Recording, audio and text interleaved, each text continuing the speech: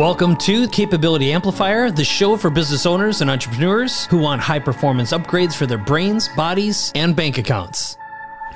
Hi, this is Dan Sullivan, and this is the next episode of Capability Amplifier with a marvelous conversational partner, thinker Mike Koenigs. And we're going to talk about something really, it's a near-death experience for a lot of people in the entrepreneurial world, and that is the whole prospect of selling your company, something that was your baby, and you nurtured it, and you grew it, and you went through the growth pains, but you're now at a point where you're actually thinking about selling the company. And I should say this, my experience is that 9 out of 10 experiences of this in the entrepreneurial world are very negative experiences because they're not approached correctly.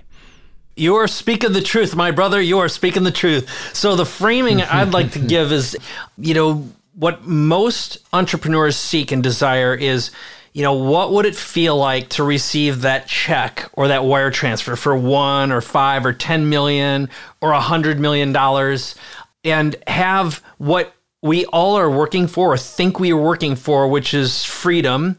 And I love how you think of the 4 freedoms, which is time, money, relationships, and purpose. But also, so many of us, me included, my first business cost me a marriage, certainly cost me my sanity for a while, near bankruptcy. And then I believe that my third business actually was a major contributor to getting and having cancer, the stress it put on my body. And, we do this thinking we're going to get to a certain point, and we trade this time and we stockpile and we compress all this energy for the big check. And I've learned a lot about that mindset, which I don't necessarily agree with anymore, but the thought of, wow, what would it feel like to have your FU number, where you actually have financial freedom and what that represents. And so often that's a driver instead of having what I would regard as the purer thought process, which is having pure gratitude for being able to provide great service and great value to an audience who loves you as their hero, and being rewarded on another level is really what this game is about. So our conversation today is about, what do you need to do to get yourself prepared, prepare the business, make it attractive to a buyer, and also deal with, as you said, 90% or more of people, it ends up being a failure. And I've got my commentary. You have the good fortune of working with tens of thousands of entrepreneurs and business owners, many of which have had multiple exits. So where shall we begin today, Dan? I'm actually going to take you back to the last time you were in your 10 Times workshop in Chicago, Mike, because you told me something that day, which I think is really dramatically significant, that you were at your 10 Times workshop on the day that completion of the sale of your business was being done by someone else. So talk a little bit about how this sale of this last business contrasted with the ones that almost killed you. All right. Well, this last one, which was You Everywhere Now, and it was literally as we were standing there, I remember turning to you and saying, Dan, I just got word the transaction's completed. The wire transfer happened, which really marks that. And this was a very different exit, which was I actually chose and reached a point where I woke up one day and knew I was done. It was like a segment of my life was over, and I'd completed everything I ever needed to complete, and I wanted a clean exit. So I actually made the decision to wind down all the things that didn't serve my body, my family, my marriage, my son, and my purpose, really. Because I knew if I wasn't 100% behind this in every way, it just didn't feel right anymore. And fortunately, I also found someone who was interested in the business to take it over. So I'll contrast that to the backstory here is the first company was a interactive marketing agency, which sold to a publicly traded company called the Interpublic Group. The second was actually 2 businesses, and it's kind of like 3 businesses in one. It was Traffic Geyser, Instant Customer, and then an information marketing business, which sold to another publicly traded company. The third was a product, really, a product business, but a product in itself. And then the fourth was kind of an event, information product training business with coaching and advising. So what was different about them is the agency was a pure act of passion. And the real truth is we built the business, and my business partner and I really wanted to make movies. So we wanted to make movies. So we were writing scripts and learning filmmaking skills while we started this agency, and we were producing like video games for the ad agency and all that. We never even thought of the idea of selling the business until the .com thing came around in about 97, and we were approached by a guy who brokered businesses and made them public. He was working with all the big guys, and back then you could just make anything go public and earn tons of money. It was junk, it was crazy, but we learned really fast how we had not built a business that was ready for sale. We didn't have a process for hiring. We weren't scalable. Eventually what happened was a bunch of agencies realized that interactive marketing was so important for them to attract and retain customers, and they went into an acquisition phase. And we ended up getting in a situation where there were multiple agencies looking at us, and we created a little bit of a bidding war. Strategically, the truth is the way that happened is someone I knew started leaking, hey, these guys are being approached by this guy and you should take a look at them. And it created a buzz and pretty soon a little frenzy. So that was interesting. And also our timing was impeccable. And we had very attractive clients. We had General Mills, 20th Century Fox, Sony. We were doing stuff for, and we worked for a bunch of agencies. So they had experience with us. So I'd like to look at that and say it was a lucky timing break, and some of it was. And the truth was, the value was in perception. It wasn't really in the business itself because, shoot, if a whole bunch of complicated clock pieces fell apart, there was no business. But we were a tip of a spear for agencies that what they needed right then, and we had a great story, and that's really what they bought. Yeah. I'll let you stop here and ask me any questions about that before I kind of move on to the other ones, and we can look at like what were the big learnings. One of the things I've discovered from my own past experience, Mike, that past luck, properly analyzed, can become future skill. It's so true. I mean, even if it happened by luck, that's cool. But, there's a lot of things that have, allowed the human race to survive that was luck in the first instance, but then it became skill. One thing I want to just get in here, just as a couple of things that I've learned. Now, here's the thing about me. I have one company.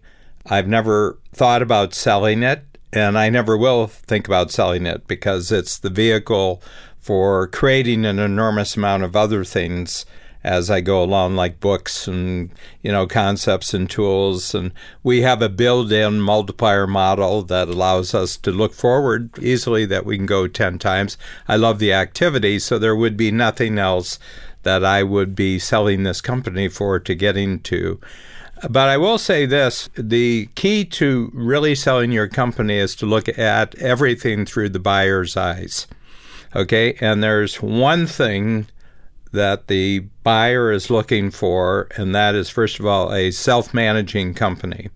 That if I buy this company and the owner's no longer there, it goes on managing itself because the owner's gone. If any part of the ongoing success of your company depends uniquely on you, they want to buy it at the lowest discount that they possibly can. They want to discount it. So the big thing is you got to have really, really clean books. And the other thing is that people who buy companies do it all the time, but people who sell companies generally do it once or twice or 3 times. So the people buying companies really know their game better than you do when you're selling a company. The other things they're looking for is predictable monthly cash flow. And if you don't have a business that provides predictable monthly cash flow, and it has big leaps and it has valleys, they're not interested. It's not saying they're not going to buy it, but they're not going to give you what you think the company is worth. So they want predictability of cash flow, and they don't want you around.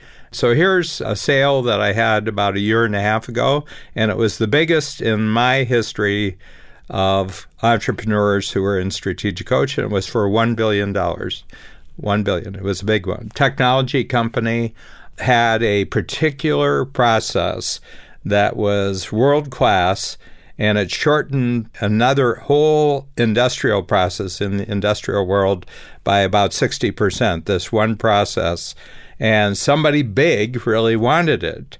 So I asked the person, I said, why are you doing this? And he says, well, I've created this other company I want to get to. And right now, that other new company is a lot more exciting to me than the company I have. I said, that's a really good motivation. You have something to jump to that's more exciting than what you're leaving by. I said, if you're saying, I just want the money, but I don't know what I'm going to do afterwards, that's a really bad motivation. So you're freeing yourself up to do something that's more exciting. So what I said is put down absolutely everything you want on your response to their buying offer. And he wanted three things. He wanted the check in one check. So it wasn't $1 billion over 20 different pieces over 5 years. It was one transaction for $1 billion. The other thing is he was gone the day after. So they weren't going to have him on board for the next 2 or 3 years. And the other thing is he wasn't going to sign a non-compete. So the company says, well, this is totally unacceptable. He says, that's not the way we buy and sell things. And he says, well, and first of all, he had a lot of guts for this. He says, well, you see, we've reached absolute clarity. He says, I'm not going to sell my company to you. Because unless I get it in one check and I'm gone the next day and there's no non-compete, I'm not interested in selling. And remember, you approached me. I didn't approach you. So I'm actually the buyer here. And what you're offering to me, I'm not buying. Then there was 10 days of absolute silence. And he says, what have I done? I'm just totally crazy. And on the 11th day, business day, they phoned and said, anything you want. Anything you want. Let's just make arrangements to do it. The thing is, approach it as if you're the buyer from your side, and they have to be an acceptable person to take over your company. Because a lot of companies just take over other companies and then they treat them like chopped meat, or if they're steak, they make them into chopped meat, and then they sell it off 4 or 5 years down the road. They don't have any of the emotional attachment to your business that you do. And remember that you're leaving your company, but your employees aren't. And how do you want to be remembered by your employers on how they got taken care of after you sell your company? So there's a lot of considerations here, but the biggest one for me, have a bigger future that you're actually jumping to. And then the other thing is have a totally clean company that grows without you being there after you leave. So I would say those are some considerations about it. Yeah, those really resonate. It's a good transition to the second business, which again was fascinating timing, which was when I did Traffic Geyser and Instant Customer, both software companies. And I'll comment on two of the little things for you. One of them was this whole notion of having really clean books. A good friend of mine who had multiple exits told me once, he said, you should be doing book audits every quarter. And the reason for that is time kills deals, and you never want to be strapped by funky books. So I've always kept impeccable books, always paid my taxes on time, have no black marks. And, it's easy to do research on the owner and the business to see what kind of nastiness is out there. Plus, having a Better Business Bureau listing is valuable too. It's ratings and reviews. And with regards to the predictable monthly cash flow, that's precisely what made Traffic Geyser Instant Customer attractive. Is it was a software as service business that we had paying customers. And at one point, many thousands of them paying $100 to a few $100 a month. And that's super attractive because a smart company walks in and they're like, not only do we have the predictable cash flow, so it's easy to provide some multiples, but if they've got a service offering that they can sell to the good customers, it's a no-brainer for them. It's literally a math problem. And what every business I've ever run into is that, they all can always look on the outside and go, holy cow, you're leaving so much money on the table. So that opportunity. In the situation with that business, we also had some incremental revenue, which is we did product launches that were information related at least twice a year, plus we had events. and we had trained our audience. So this is a very key thing that I would look for if I were buying a business now, is have you trained your audience, your non-buyers and your buyers alike, to buy from you a certain way.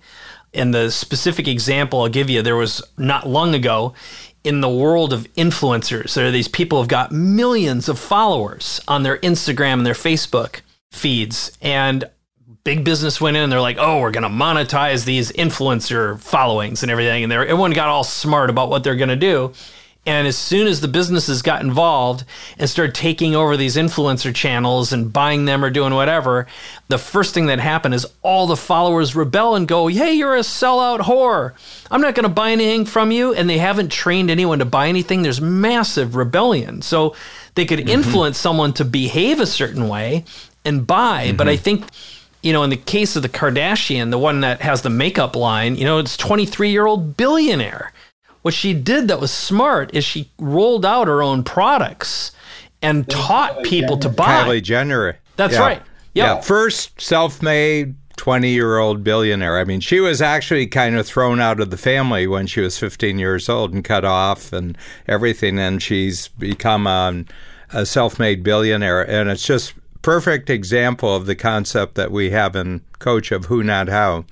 Totally. And that is certainly, in my opinion, an anomaly. And I think she's got 20 employees, and she's doing $1 billion. You add 20 into $1 billion, that's a lot of income per job. Pure craziness. Yeah. I give the Kardashians a lot of hell because, as a rule, first of all, I don't get it. The second thing is, I don't get it. I look at it and go, adds no value to the human race. But you just can't poo-poo the success. I mean, she's providing really good products. Totally. Yep. So, yeah, absolutely. I've disallowed myself to vote on that one. So, but anyway, that was what made that deal work. And also, again, crazy impeccable timing. Both of those businesses were built when SEO and search engine marketing and video marketing didn't even exist. I started playing around, had some success, could demonstrate success, worked with some influencers, launched the business, and it just took off like hotcakes. It was during the early times when generating sales was very cheap. And as things got more sophisticated now, and everyone's basically dependent on Facebook or Instagram ads, just doing online marketing, there is no inventory. There are more advertisers, and they're just a bunch of lemmings running to their deaths. The costs are insane, and it's gotten so complicated to market and advertise successfully. I don't like it. And I'm an online guy, right? But getting back to one of the things that I did that really was smart, this wasn't my invention, but when I did my deal, I didn't get all my cash up front. I got enough up front. This was where I could walk away, say that was worth it no matter what happens after this, because the attorney said this might be the last check you ever see. And there was enough money on the back end that it was my FU number, okay? Yeah. Subsequently, things started falling apart, but the way my deal was structured, and this is what I'd advise anyone who ever sells a business, is just make sure that if there's any non-compete at all, that it's terminated immediately upon any part of the deal or payments being even missed by a day. It's sort of like everything is off the table. And a good lawyer will be able to negotiate that. It's sort of like, hey, we all have the best of intentions. We're going to do the right thing here, blah, blah, blah. And anytime someone is financed with outside, you can't control anything. As soon as you've handed over the keys, that deal's done. But I think that's the other one. And I also thoroughly agree on having your next thing figured out. But in my particular case, as a serial entrepreneur, the other mistake I made is I started another company less than a month later. Yeah. That was a mental mistake because I burned a lot of cash, made a lot of mistakes, and I didn't realize how much accumulated entrepreneurial trauma I had been carrying around, all kinds of cumulative fears. And you're going to just make the same damn mistakes if you don't have time to meditate and reset.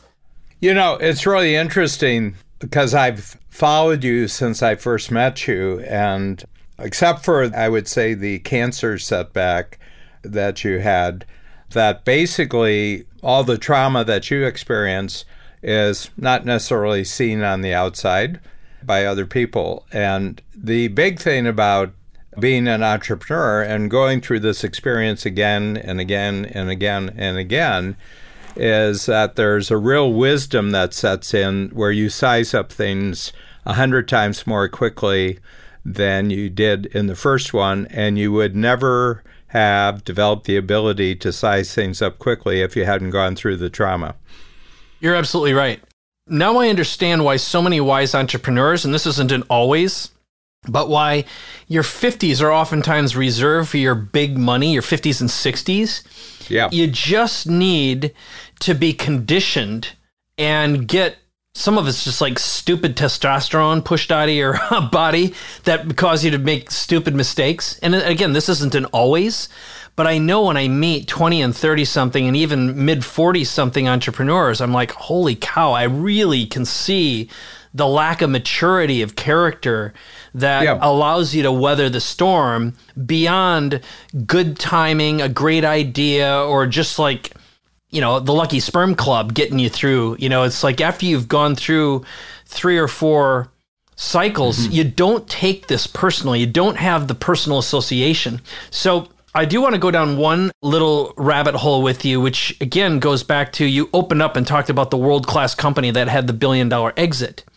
But to your recollection, out of the 30, 40,000 or so businesses that have gone through Coach, what percentage of them have you observed go through a sale and then the owner starts something again and is successful the second time? Do you have any concept, even anecdotal, of what that might be? First of all, you know, in my experience, it's seldom that the second business is better than the first business that they sold. And the reason is the first business was passion created, and they created a company because they were very compelled to create something new in the world. And then when they do it the second time, they're convinced of something is a really, really good investment and everything else, but they don't bring the passion across. It's almost like they got a big check to leave their passion behind, but the only thing that would actually start a new company is the original passion they had with the first one. One of the problems when you get a big check is you don't have the same danger and fear factor. Totally. No pain, too, driving There's the no passion. Pain. In your first business, you couldn't pay for stupidity. In the second, you've got enough money to pay for stupidity. You know, so you do stupid things because there's no penalty for stupidity in the second time through. That is true. So here's something I can speak to as I'm going through what I call an observant cycle. So I've taken quite a bit of time off to think.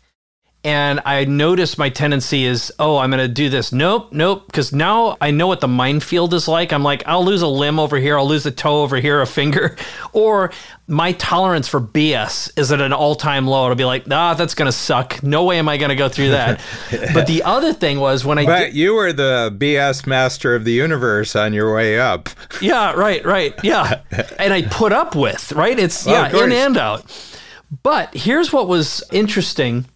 When I started my last one, You Everywhere Now, even though I started it right away, I didn't know exactly what I was going to do. So I started experimenting. I built out a big studio. I started playing around. I started an online TV show. And I'm like, I wonder if I can create like a podcast that has a live audience. It does audio and video with live guests and has a Saturday Night Live component, and I hire comedic writers, and I sell stuff like an infomercial, and I'm going to get it on TV too.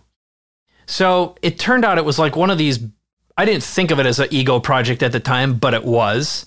I must have burned $400,000, hired the wrong people, just did all kinds of stupid crap. And I didn't have a business model. It was like an experiment. Now, the funny thing was, I ended up creating products as a result of that and learned a lot really fast. And, eventually my wife was like, what the hell happened to all that money? And I was like, I wasn't paying attention to it. And I thought like the next thing was just around the corner. So that is the problem I observe is stupid follows stupid, especially when it comes to money. You can't believe you're going to do it all over again. So I agree with that. So getting back to, I would like to end this episode with what have you observed to be the exit mindset, the best exit mindset from your past coaching members?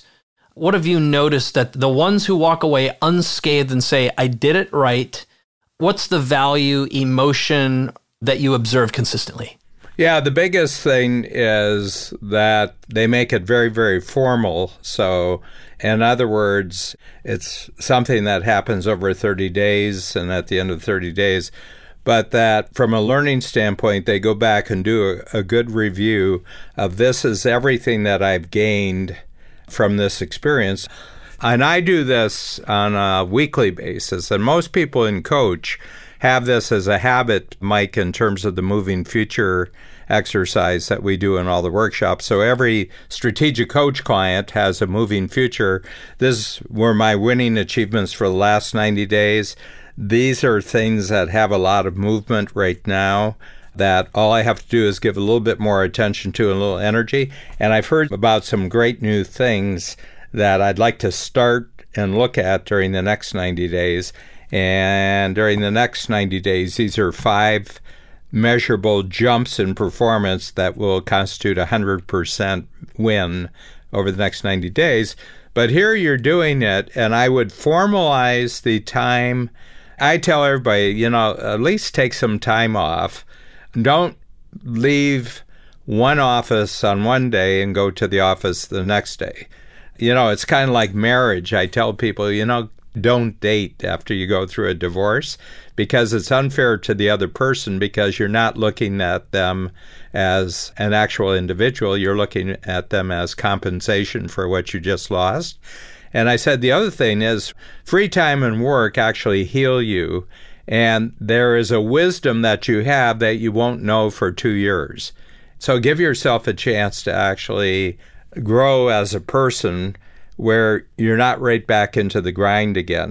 There's different situations, but the other thing is you have to be back in the saddle within 1 year or you're going to doubt the confidence that actually created your previous success. You're going to discount all the skill and all the knowledge and wisdom that actually created your success, and you're going to start putting it in the luck column. You were just lucky.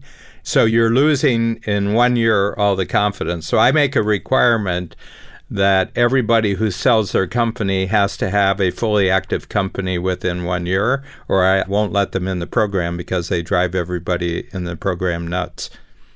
That's really good.